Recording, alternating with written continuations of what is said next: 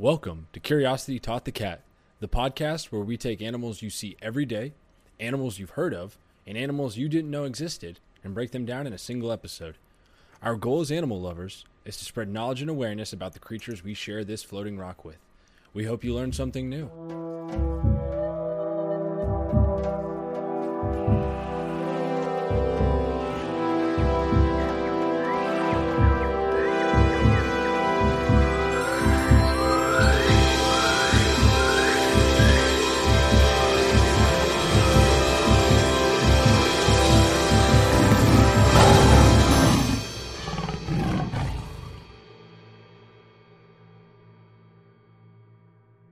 Hello and welcome to Curiosity Taught the Cat. I'm Jack. I'm Julia. And what are we talking about today? Today we are talking about the platypus.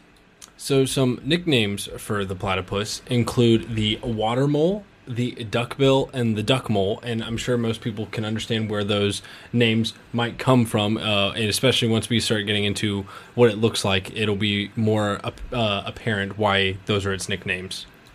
So platypuses are endemic to Australia, and more specifically Eastern Australia and areas of Queensland and New South Wales. They depend on rivers and streams, freshwater bodies of water. This is where they live and where they burrow and where their main food sources is. And one thing that's interesting about the platypus is there is no evidence that the animal ever occurred naturally in Western Australia, despite several unsuccessful attempts to introduce it there. So the platypus is, I'm sure some of you know what it looks like, but for those who don't, it looks like someone just kind of combined a bunch of animal parts and put them together. So the body looks like the body of almost a otter with a beaver-like tail and a duck bill like a duck. So it's a bunch of different parts put together to create this one animal. And it also has webbed feet for swimming, and the webbing is actually retractable. So when it's on land, its webbing can kind of come back a little bit, and then it will have like claws to help it get around on land a lot better. And then as for how big they get, they are not big at all.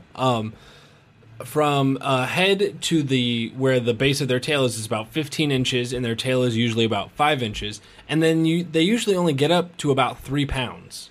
And one cool fact about the male platypus is that they are venomous. So they have these sharp stingers on the heels of their rear feet, and they can use them to deliver a toxic blow to anyone that is bothering them or any predators.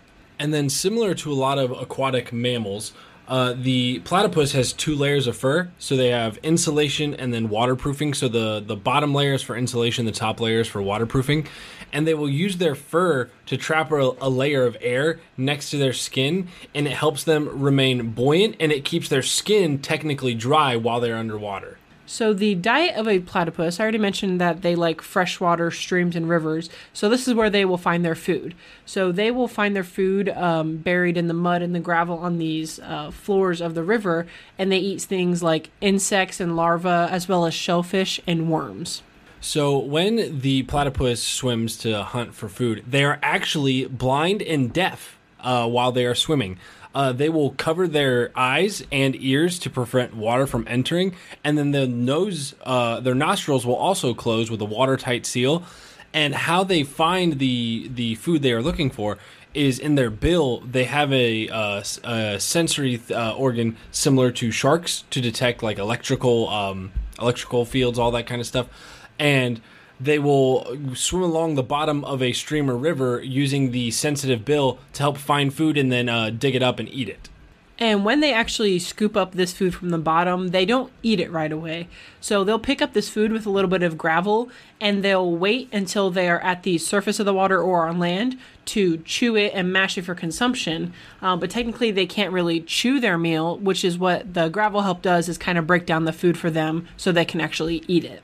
And then as for predators, we actually don't really know a lot of their predators. So they spend most of their time in the water or in their burrow on land. So it's difficult to know exactly. There are anecdotal reports of them being eaten by crocodiles, iguanas, pythons, eagles, and then also large native fish. And then in addition to that, it is also likely that foxes, dogs, or dingoes also kill platypuses when they're on the land. Now, when it comes to mating with the platypus, studies suggest that breeding occurs earliest in Queensland, followed by areas such as New South Wales, Victoria, and Tasmania, but the actual mating takes place usually between August to October. And there is some courtship when it comes to this mating, and this will include aquatic activities where the male and the female will roll sideways together, dive with each other, they will touch each other as they are passing, and the male is also observed to grasp the female's tail with his bill. And this behavior can last anywhere from less than a minute to over half an hour, and it's repeated over several days. So other than the look of the platypus, this next part that I'm about to talk about is probably the most well-known and infamous reason most people know of the platypus. The platypus is one of two mammals that can lay eggs, the other being the echidna, which I do think we're going to talk about at some point. It's too interesting of an animal not to. But yeah, the platypus is only one of two mammals that lays eggs in the entire world. So after the male and female have mated, the female will go and build a nest inside her burrow with some wet nesting material to prevent her eggs and hatchlings from drying out. And she will typically lay between 1 to 3 eggs following a 21-day gestation period. So she'll have the eggs forming inside her. She'll lay 1 to 3 eggs, and then she will lay with the eggs. And how she lays with the eggs is she kind of holds the eggs to her belly using her tail, where she'll kind of like curl up and she uses her tail to press the eggs against her belly. And the eggs typically hatch in about 10 days. She will leave the burrow occasionally to go forage for food, but there's still a lot about the platypus that we are still unsure about. So when the platypus baby is born, they are about the size of lima beans, so they are very, very small. And the females will nurse their young for about 3 to 4 months until the babies can swim on their own. And the lifespan of platypus is very long in the wild as well as in captivity, living up to about 20 years old. And then as for their behavior, so other than the mother raising her babies until they're able to go out on their own, the platypus is a pretty solitary animal. Several platypuses can occupy the same body of water, though, but they tend to keep to themselves. And then as for communication, there hasn't been any recorded vocalizations in the wild, but captive platypus produce a low-pitched growling sort of sound when disturbed or handled. And as for their population size, they're doing pretty well off. They're listed as near threatened, so not the best that they could be, but definitely not endangered or close to it. The biggest threat to them is lack of water and drought in the area, as well as bushfires and climate change. The platypus is protected by legislation in all of the states that it occupies in Australia. So individuals cannot capture or kill it unless for scientific research. And then moving on to some fun facts we have about the platypus. One of my favorite that I had found was due to the kind of the absurdity of how a platypus looks. When they were first discovered in 1798 by British scientists, the scientists actually thought that the animal was a hoax. They did not think it was a real animal.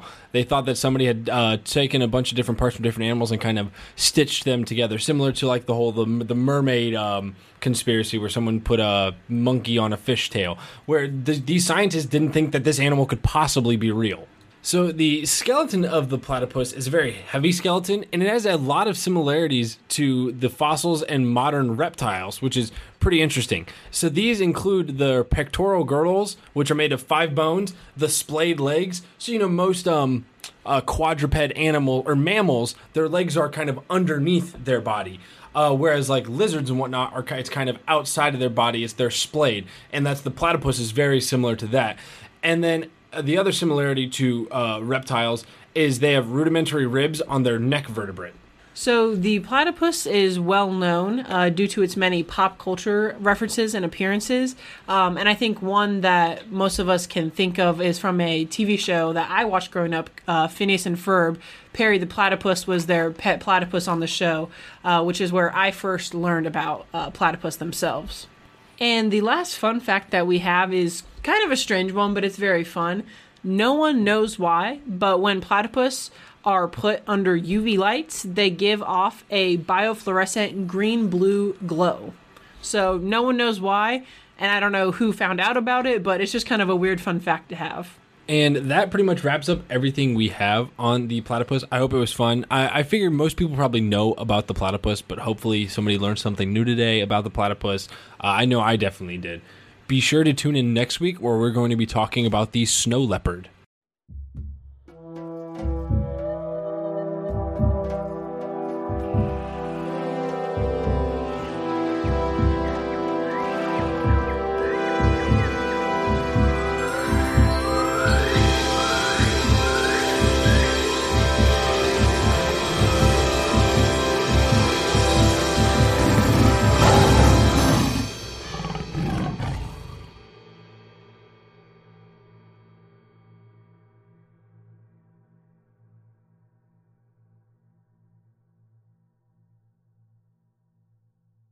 I'd also like to thank my friend, the musical artist known as Shades, for creating this amazing intro and outro for this podcast.